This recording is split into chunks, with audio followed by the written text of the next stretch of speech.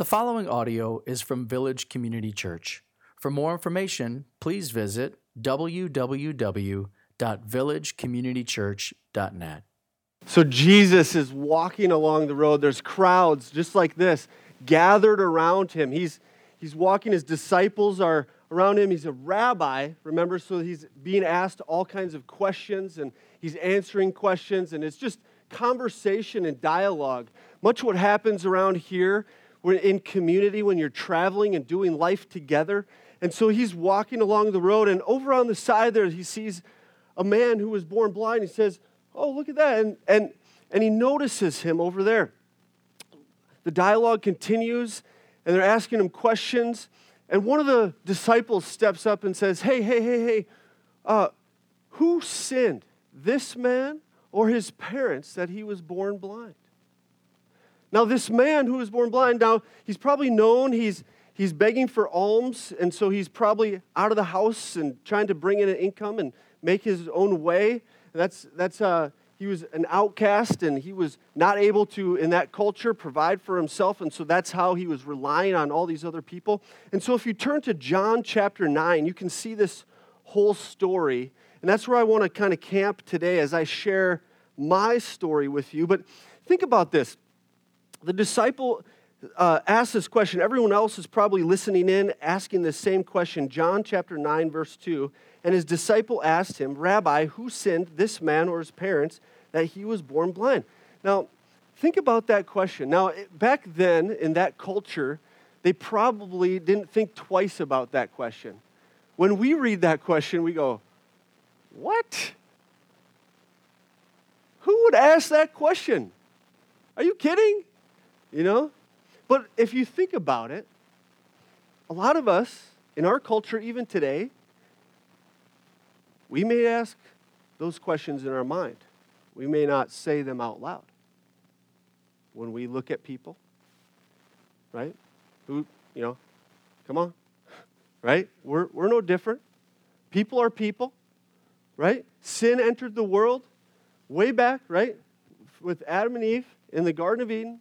And since then, sin has been ruining things and ruining our view on things.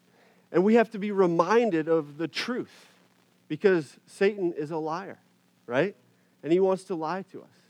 And so we have to be reminded of the value of all people, that we're all equal, right? And God loves all of us. And so look at Jesus' answer here in verse 3. Jesus' answer, I love this. Jesus just brings it. He's like that parent who gets asked all these questions, weird questions. Questions are like, what? Right? And he's an awesome parent. What a great example that Jesus sets for us parents in here. Look at this. He sets for all of us. Jesus answered, "It was not that this man sinned or his parents, but that the works of God might be displayed in him." It's not this guy's sin. Now, I just want to stop a little bit. Sin entered the world, it ruined things. That's why we have disease. That's why we have things. So I was born with a genetic disease called cystic fibrosis. It affects your lungs, affects your pancreas and other things. When I was diagnosed at age 10, I got in my mind somehow that the age expectancy was in the teens. It was about then. Now it's risen, and it's been rising ever since, and now it's at about 42 if we pay attention to those things. I believe that our days are marked by the Lord, and He can help us live as long as we want to, and you'll get to hear the rest of my story with that, and why I'm up here, and why I'm alive and doing this thing. But here's the thing. When it comes to Jesus' answer, I want to read the NLT version. Now, I just read out of the ESV, but the NLT said this. "This happened so that the power of God could be seen in him." Now, many of you in this room may have been praying for me in my journey, right? I was diagnosed at 10, and I lived with cystic fibrosis, and I lived a rather normalized life, taking my treatments, doing my thing. I had some limitations that I had to embrace. Like most of us, we have to say, hey, limitations are good for us, right? Live within them. and you can see the freedom that comes from that, and God produces those things. And I got to be a youth pastor. I got to marry a beautiful wife named Kendra. I got to have beautiful children in my home, CJ and Kylie and Nirvana. And I get to have all kinds of amazing relationships. And I got to come here to Appleton and help be part of this church planting movement, what we call a disciple-making movement, where we're just helping as many people as possible come to meet, know, and follow Jesus. If you see here, there's a picture of my family. You Are Worth It is my title. You can go to the next one. Next one. There you go. Look at that. Look at that beautiful scape. I had to show the picture, even though my family's right up here. We moved to Arizona after my health got so bad I had to resign from Mercy Road and planting after 3 years. And look at how God answered that prayer. Village Community Church, is here, and look, not because of anything I did, but God continues the movement. And then we got to enjoy this beautiful scenery in Arizona for about a year and a half. And I am the most blessed guy on the planet. All right? Now, you might be thinking, I'm really jealous of Jed Haas right now. Right? Blessed means, Makarios means happy. Man, I am so happy with what God has given me in the midst of my trials. Now, what happened when I moved to Arizona was my health continued to decline. And we had to move back, and I got the opportunity to move in with my in-laws. And we've been living there for the last year and a half with my in-laws. And it's been a joy. It's been a challenge. But in the first year, I was looking death in the face. And my health continued to decline. And so I can relate to this man in the Bible where Jesus takes this opportunity to show, how he can use our stories to display his glory and his power. Now, in John chapter 9, for those of you familiar with it or those not familiar, if you would read that would be great. It's not about the man born blind. John is not, the writer, is not telling you about the man born blind. The focus is on Jesus the whole time. And so our story, and as you hear my story, I want you to focus on who? Come on, who? Yeah, that name is powerful. Jesus. That's who we're focusing on today. And so as we look at our story, and as you hear mine, may it draw you to Jesus. So at 10 years old, I didn't think I was so blessed, right? When I was diagnosed, I kind of actually thought I was cursed because I was like, man, I'm on top of the world. I'm 10. Man, I got all this stuff going for me, and now I'm diagnosed with a genetic disease. And to a kid's mind, when you're 10, right? And you think you have a life expectancy of, a couple years left, you're like, what? What do you do with that? And it can either make you bitter or it can make you better, right? When life circumstances hit you, it can make you bitter or it can make you better. And sadly, I chose the bitter route. I decided to walk away from God in my middle school, high school years instead of allowing it to make me better. But God always prevails. He loves us. He pursues us. And I can say it has made me better. I am thankful at 19 I was able to finally say, I thank you, God, for my cystic fibrosis. Now I don't thank God for disease and sin in this world, but I thank that God for what he did in my life through it. And I hope that many of you who might be going through this, maybe you have your own story, maybe you're going through a tough life circumstance, and you're needing to hear a message from God. And I want to help you be able to get to a place where you can see how it's making you better. And you can turn that on its head. And you can hear some hope today. I went through some tough stuff, and I had a low self-esteem, and I had a thought process that was wanting to leave this world. I didn't want to deal with the trials that I had, and some of you might be there. Now, if we look in John chapter 8, we can see Jesus right before this whole scene. He's dealing with some Pharisees, and they were having one. Basically, it says in John 8, around 30 or so, it says that these Pharisees, 39, they were wanting to kill him. It says in verse 40, "Now you seek to kill me," Jesus says, "a man who has told you the truth that I heard from God." So Jesus is telling the truth. These men are wanting to kill him. And he then down, if you look a little further in verse 44, he says, "You are of your father the devil, and your will is to do your father's desires.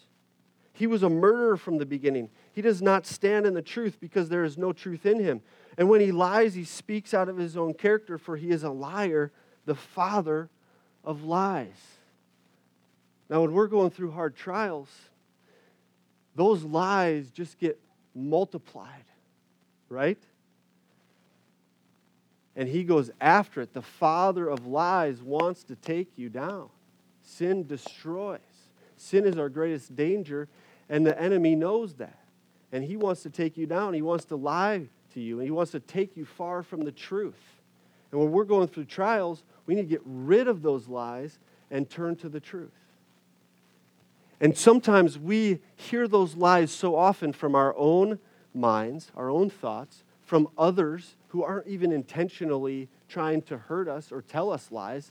They're just absorbed in the culture, or from the enemy himself, Satan himself, the father of lies. And so I have 3 truths I want to tell you today. 3 truths. Now, when we look at John 9, John is giving you not only a picture of physical healing, but of spiritual healing. He's giving all kinds of different things. He's giving you how physically this man's life was transformed, but he's also showing the spiritual healing that Jesus can do and the truth that he brings. And so that's what I want to tell the whole world about, this truth. And we need to hear these 3 things over and over and over again. We need them every day. Zig Ziglar says you need to hear encouragement or motivation, he says, daily, just like you need to shower daily. Because when you don't shower daily, what happens? You stink. Right? So when we don't hear the truth regularly, what happens? We start to stink. Don't look around you. Don't nudge. Oh, man. Yep. So we're going to bring a hot shower to you today. All right? So we walk out of here, and when we get to that picnic, we're just all smelling good. All right? So here's the truths. The first one is you are loved by God. The second one is you are eternal. And the third one is you are worth it. So let's jump into this first truth.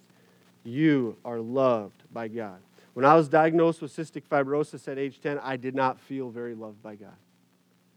Who does when they're going through a trial? You're like, God, what? Why do you do this? My dad taught me that he's all-powerful. The Bible says you're all-powerful. You say to yourself, you're all-powerful. There's all kinds of healings in here. Why would you do this to me? But I want to tell you, God is crazy about you. He loves you. He's passionate about you. And God hates sin because he loves you. Yeah. He hates sin because he loves you. That can transform us when we know that sin is our greatest danger. Sin is the result of all these imperfections. But guess what? He loves us so much that he defeated sin.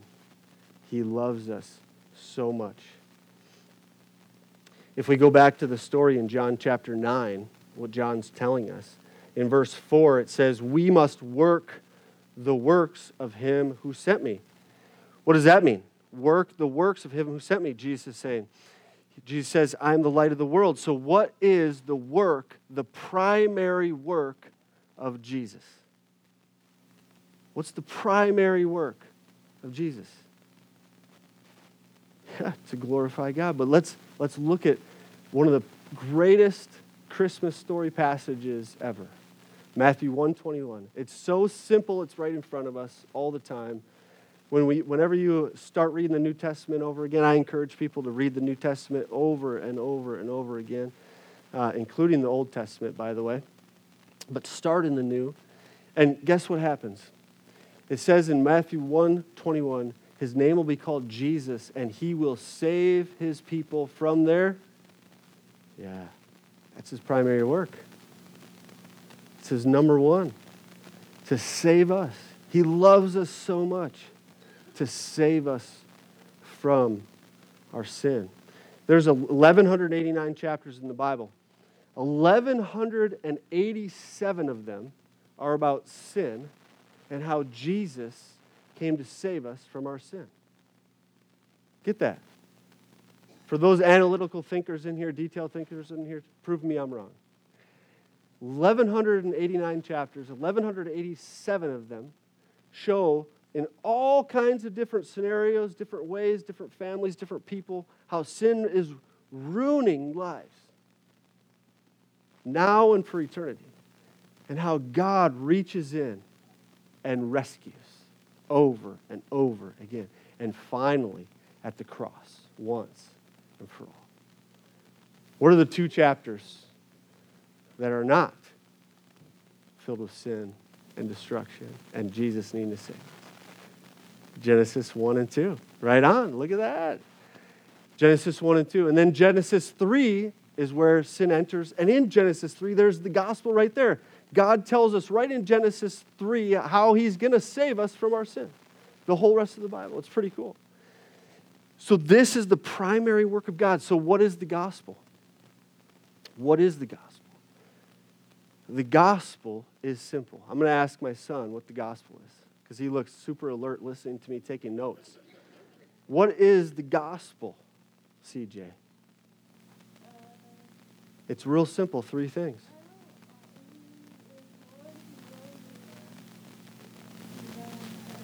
Yeah, he died on the cross for us. He rose again and defeated death once and for all. And he is Lord. He's king over all. Or you could do it in the ABCs. First, we admit, right, that we need a Savior, that we have sinned. And we repent. We use this word called repentance. Repentance is turning away from our way, our sin, and turning toward God. Right? We're going to get rid of that way of thinking and turn toward God. And so we're repenting, we're confessing. And then B is believing that Jesus died on the cross, rose again, he's Lord, he's King. And C is confessing that Jesus is Lord. You can see the verses there if you're taking notes. Those verses are so simple. They have the essence of the gospel. In each one of those verses, you can share the gospel in light of that. If you've been coming here to Village Community Church for long, you're going to hear the gospel all the time. It's one of our 3, right? Primary things. Love, gospel, identity. You're going to hear it all the time because it's so refreshing. We want to saturate ourselves in it. We want to know it so we can take it out, because that's the primary work of God. Romans 5:8 says God demonstrated his love for us. While we were still sinners, he died for us. So no matter what you've done, no matter what's been done to you, no matter who you are, guess what? Jesus loves you. He's crazy about you. Since I have my daughter who lived with me for a little while, I call you my daughter. She's one of my spiritual daughters, Nirvana, with me. She loves Pooh Bear. Who loves Pooh Bear in here? Yes. So she was given a Pooh Bear as an infant, and that Pooh Bear went everywhere with Nirvana. And she would suck on the Pooh Bear. She'd drag the Pooh Bear everywhere.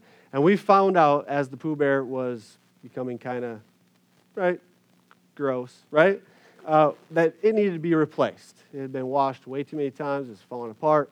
And so my wife went out looking for a Pooh Bear. And we learned that you could only get this Pooh Bear at Disney World or one of the Disney stores. And thankfully, we live in the internet age. So my wife found Pooh Bear replacements online. And we decided to switch out Pooh Bear, right? So we had these replacements to keep Pooh Bear rolling, right? So Pooh Bear went everywhere with her. And I just want to bring that illustration up to tell you that we are like Pooh Bear. Now, God doesn't replace us. We don't get subbed out. I like this Pooh Bear, you know what I mean? But he's crazy about us. He values us just like Nirvana valued that Pooh Bear. Pooh Bear went everywhere. He's crazy about us. He loves us. We're so valuable to him, right? You are loved by God. I want to ask you a question, since you're right here with me. True or false? Does God love you more than anyone in the whole world? True. No, More than anyone in the whole world. So he loves you more than It blows your mind. God loves her, your mom, more than anyone in the whole world. True or false? Oh, it blows your mind. That is the greatness of God's love for us, right? He's crazy about us. He's crazy about you. He would have died for you if it was only you. That's how crazy about us he is. All right? So you are eternal. This is the second truth we have to know. We have to know these truths. We have to get them in us. You are eternal. Matthew 25:46. It says that we will either have eternal punishment or eternal life. So I want to ask you a question in here. Do you believe that heaven and hell is really real? If you believe heaven and hell is really real, it should shape the way we live, doesn't it? Because the way we think shapes the way we live, doesn't it? And if we really believe it's really real, then we have to count the cost, don't we? Because judgment is a real thing. Do you know 100%, this is a question you need to wrestle with, that if you were to die today, that you're going to heaven? Would you say 90%? Would you say 80%? Would you say 70%? 50%? For some of us, maybe? Right? But guess what? You might think you're 99%. But there is only 100% or 0%, the Bible says. In 1 John 5:11-12, it says either you know Jesus or you don't know Jesus. Either you have life or you don't have life. Either your name's written in the book of life or it's not written in the book of life, according to Revelation 20:11-15. It talks about an eternal judgment that's coming. Because God is a just God. See, love speaks the truth. Love is just. That's why our job here as followers of Christ is to bring more and more justice in the world. Micah 6:8. Do justice. Help things get right. So we should care about the broken things of the world to help make them right. That's what justice is. God has to bring justice once and for all to the world that he talks about here. And we will be held accountable for our decisions we make now. Right? What we do today will echo in eternity. The Gladiator movie, Maximus Aurelius. He didn't even know he was saying truth. Maybe he did. It will. We're all eternal. And the decisions we make today, my dad would always quote Proverbs 27:12. It says, prudence dwells with wisdom, basically. The definition of prudence, when you read that, and in my dad's words, he kind of took it and it says this, knowing the future results of your present actions. CJ, what is the definition of prudence? Yeah, you got to say that in your preacher voice next time. All right. So I say it all the time because my dad said it to me. You know all these phrases, right? They're really good in our house to repeat truth so we can make wise decisions. And if we know the future results of our present actions, I'm telling you the truth. We are all eternal. And then that leads us to the third thing. Because I looked death in the face, I had less than 12% lung function. I had my letters written. I had my video made. I had prepared my children for death and life and what it would be. I had my funeral planned out with my dad and who was going to be doing my worship and all this stuff and what the celebration would look like. Had all my ducks in a row, kind of, because it was a long time. It was about, I looked death in the face. God kept me alive for a long period of time, probably about 7 months as I just sat there. My wife would bring me meals. I eventually couldn't shower. I had to be isolated. And it was a tough season of my life. But these truths are what transformed me and molded me and shaped me. See, life is a vapor, James 4:14 says. It's here today, gone tomorrow. And so you have to know this third one. I'm going to amp it up here. You are worth it.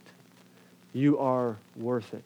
My dad did a talk way back when he was a young guy like me at a Bible camp for kids, and he taught them on value. At the time, there was a lot of emphasis on self-esteem and different things going on, so he taught on what God's Word has to say about value and worth. And so he came up with these 5 points that you'll see here as we walk through this under you are worth it. God created you. That's identity here at Village. He created you. You are made in His image. You are image bearers of Him. He redeemed you. That is an amazing one. 1 Peter 1:18 and 19 says that you were bought at the highest cost, more than silver or gold. You were bought at the blood, the life purchased by Jesus Himself. The most precious, the highest cost possible. John 19:30 is where Jesus is on the cross and He says, "It is finished." And what that means is it is paid for. It's the picture of like a credit card going through and saying approved. It's you're pardoned, right? And then God is restoring you. He is constantly working on you. You're a masterpiece of artwork. He's never going to stop helping you, shape you, mold you. He recruited you. Who was picked last on the playground? Right? He says, I want you. You are God's number one recruit. John 15:16, I chose you. Doesn't it feel good to be chosen? I want you, right? And God is returning for you. He's coming back for you. This is awesome truth that we need to get our head wrapped around. You see, when you're going through a hard circumstance, when you're like the man born blind sitting out on the side of the road, he's just like us, I'm sure, having many of these thoughts, right? You start to get discouraged after a while when you're walking through this for a long time. So I was very discouraged at one point as I was looking death in the face. And I was on this lung transplant list, and I had gotten one phone call, and it was a dry run. To tell you what a dry run is where you get a phone call, you're all excited, you have your bags packed, you get to the hospital, you get all prepped, and then they get you in, and you're all ready to go for surgery. And then the lungs get there, and the surgeon decides, nope, they're not a good fit for this guy. And they don't do the surgery, they send you home. That's a dry run, right? So that can be, you kind of got to be aware of that, be prepared for that. So I get the second phone call, but before I get the second phone call, I'm like, man, this is, with modern medicine, they can prolong life a long time. For a guy like me who knows Jesus, knows that God loves my family more than I could possibly imagine, and has struggled with self-doubt, depression, different things my whole life, I lost focus on Jesus. And to be honest, I just want to be really real with you guys. And I wanted to go home. I wanted to go be with Jesus. And I didn't want to go through with this lung transplant. I wanted to just go the natural way. Like, man, Why do you got to keep me alive so long? I'm a burden to my wife. I'm a burden to my kids. I can't even parent my kids. I'm having all these thoughts and struggles. I'm like, God, just take me home. Why does this have to go so long? So I get this second phone call. I'm like, all right, I'm going to go forward with it. They always ask you, do you want these lungs? You have the option to say no. If you say no, you're off the list forever. So I said yes, of course, and so we go in, and I get all prepped again, and they put me in the holding room before they go into surgery, and the different medical staff come into the room to kind of tell you their role and whatnot, and the surgeon comes at the last time, and he has you sign something, sign your life away, even though you're pretty much facing death anyway, and then he leaves, and when he left, I was alone in there. I'm hooked up to all this stuff, and my heart's just pounding. And I can see on the screen, I'm like, oh no, it's going to alert, and they're going to have to run in. And I'm like, I'm supposed to be a pastor here. I'm supposed to be a witness to these folks about having peace in the midst of a hard time. And I have no peace. What's going on here? I'm like freaking out. And in that moment, I know God's always with us. He's with us right now. He never leaves us. He'll never forsake us. He's everywhere. He's omnipresent. But in that moment, it was like he was like, I know he's literally in the room with me, but I felt his presence even more than I've ever felt it before. It was one of those moments where you have that you never will forget, and you can live in that moment. And it says in the Bible, his sheep will know his voice. And I didn't audibly hear his voice, but I heard his voice. I know it was him speaking to me. And he came in that room. He's the great physician, remember? He's the great healer. He's the one who heals. And he met me in that room, and he said, Jed, I love you. Actually, you used my full name, Jedediah. I love you. And I just got the tingles from like the top of my head to the bottom of my toes. And he said, Jed, you are so worth it.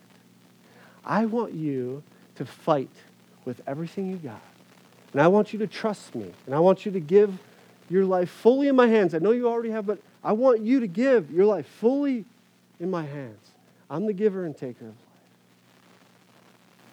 You're mine. You're my son. I love you. It was in that moment that changed me because I went into surgery, and a day later I woke up and my wife's holding my hand, and I have a breathing tube down my throat, and they have to remove the breathing tube. So she didn't say anything to me yet because it takes all your focus to get this breathing tube until they remove it. When they remove it, my wife says, hey, Jed, I don't want to disappoint you, but you didn't have the surgery. And I'm like, oh, bummer. And I had still the oxygen going, and I'm like, oh, man, But then I had such a peace because of what happened the day before. And she's like, aren't you upset or aren't you? I'm like, no, we got this together, man. And it was that I needed God to give me that word, to tell me that truth, straight from his word, to help me get through the next 3 months when I got my third phone call. Right? And I went in and I got the transplant, double lung transplant, September 2nd, 2017.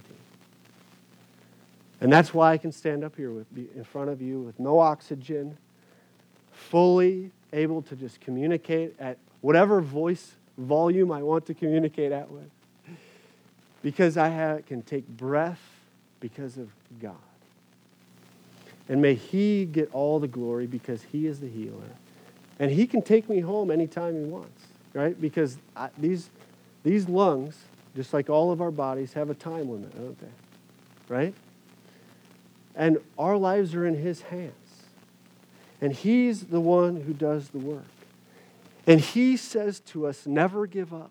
Trust me. Like really, trust me. You are worth it. You are loved with the greatest love ever. Right? That's what God does for us.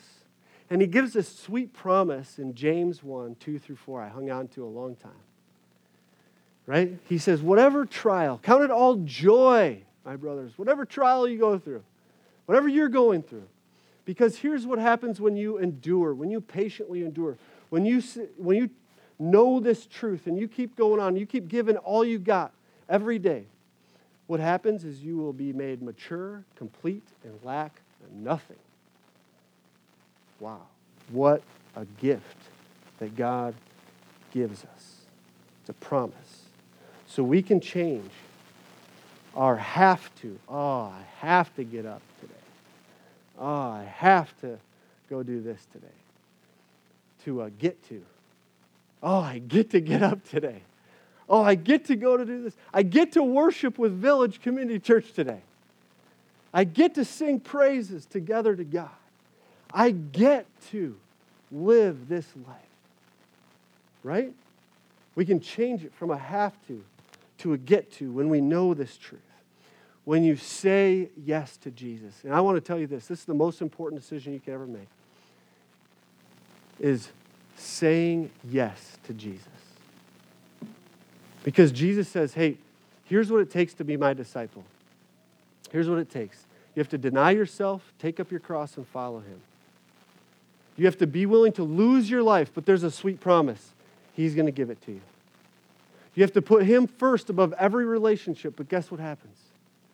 Oh, wow, you get the best life ever as a reward. Right? You get Jesus. You get a relationship with him. You get all of the promises in this word that he gives you. We get to have peace and joy, right? Patience, kindness, goodness, gentleness, faithfulness, self-control. We get to get all these things in Christ. So when we have clarity of the truth, you are loved by God. You are eternal. You are worth it. Guess what happens? It leads to confidence. And that confidence, which is rooted in our identity in Christ, that confidence flows out courage. And guess what we get to do? Come on, what do we get to do? Yeah, we get to worship God. Look at John chapter 9. Let's go back there and let's wrap it all up. John chapter 9, this wraps up this. If we look here, John 9, verse 35. Jesus heard that they had cast him out, having found him. So here's what happened. This man got so excited about being healed that he went around and told everybody. The Pharisees didn't like that. Religious leaders didn't like that because it was giving what? Glory to God, to Jesus, the real God. They didn't want glory to go to Jesus. They wanted to remain with the lie that they were worshiping the right God when they were worshiping the wrong God. And here's the thing. Jesus hears about this because the guy got kicked out of the synagogue. He couldn't worship with them anymore. And Jesus comes to him and says this, do you believe in the Son of Man? And he answered in verse 36, who is he, sir, that I may believe in him? And Jesus said, you have seen him, and it is he who is speaking to you right now.